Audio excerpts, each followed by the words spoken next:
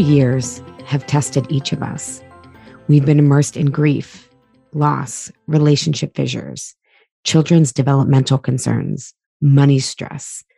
And these individual challenges are nesting dolls of the escalating war on women's bodies, caretaking, and the earth. With this, it's not surprising that stress and stress eating are at an all-time high. In the American Psychological Association's pandemic anniversary surveys, COVID-19 related stress was associated with unhealthy weight gains and increased drinking. While there were jokes about the initial COVID-19, close to 58% of respondents reported experiencing persistent, undesired weight changes and unhealthy behaviors. And many reported worse mental health, lower physical activity, disturbed sleep, and increased reliance on unhealthy habits. If safety is a primal need and stress is inevitable, how can we feel safe without turning to food? And even better, how can we use stress to make us more courageous and creative for the solutions these times demand? We will be exploring these questions here in Insatiable Season 13. Because if you listen to Insatiable, chances are you are like my clients and me, tasked with going first. We're the outsiders, the rebels, the misfits. We're already suspect of normal, and we are integrated into society. Therefore, we can be the bridge to doing things differently and pulling our loved ones and communities across with our examples and their curiosity. For most of us, our values have rearranged and are rearranging. In a culture that values wholeness, we would have more support and honor the sacred thresholds we've each traversed. And then we'd be better resourced to create better, life-giving solutions for the times we find ourselves in. But American culture and its global exports are oriented towards whole well-being for only a few.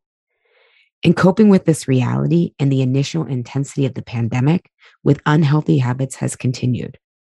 A system that is built for a few to take the rewards and the masses to bear the consequences urges us to view the deficiencies of these systems as our own personal moral failings. This is the lens of willpower and discipline, which tells us it's that we just need to get our shit together, to try harder, find a better plan. We will use my truce model to question this reasoning and guide our season as truce is rooted in the reality that we turn to food when we feel unsafe. Specifically, we feel unsafe or stressed and stress eat when the stories that run our lives don't fit and aren't sustainable. These stories are and aren't about our body. If we don't become aware of these stories, we will continue to turn to food and be unable to self-author new stories. And self-authoring our stories is where food and life freedom exist. And the more those of us who have been conditioned to want to be good decide we actually want to be free and flourish, the more confidence we develop to advocate for our rebel ideas that will make health and well-being accessible for more than a few. But you may be thinking, what if I'm too exhausted to do things how they've always been done, with habit hacking, stacking, and white knuckling food? To this, I say welcome.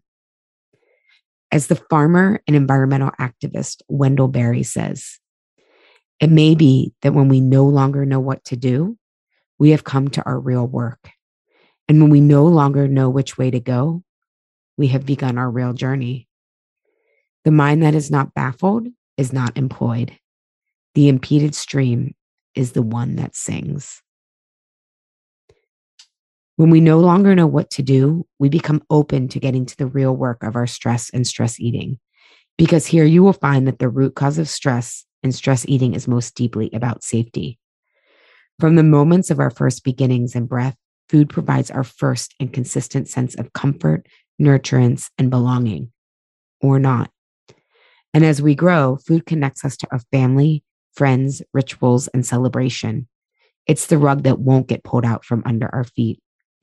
So it makes complete sense that bad eating habits escalated during the pandemic, even at a time when eating well for our immunity was essential. Because a sense of safety is a primal need. And so much of what we thought was certain and provided a sense of safety became uncertain and unsafe. And these habits persist when so many of us are still trying to find new footing, especially when the veil of what we thought we knew has come undone and we cannot unknow or unsee. Think of coming home from a fancy night out. People still do that. Taking off your bra and makeup and putting on your favorite sweats with the softest fabric. This is the felt sense of food as safety. Each episode of Insatiable Season 13 will provide you with one stage of the truce process and discussions and questions to explore to get more clear on what really are your big stress triggers and why are they making you turn to food. Who do you have to become to change that story for a truce with food and be a courageous, healthy leader for your friends, family, and community?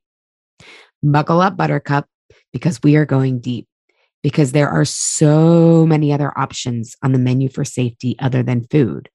And it is possible to rewire your brain and body over time so that this is not the conscious or unconscious reaction.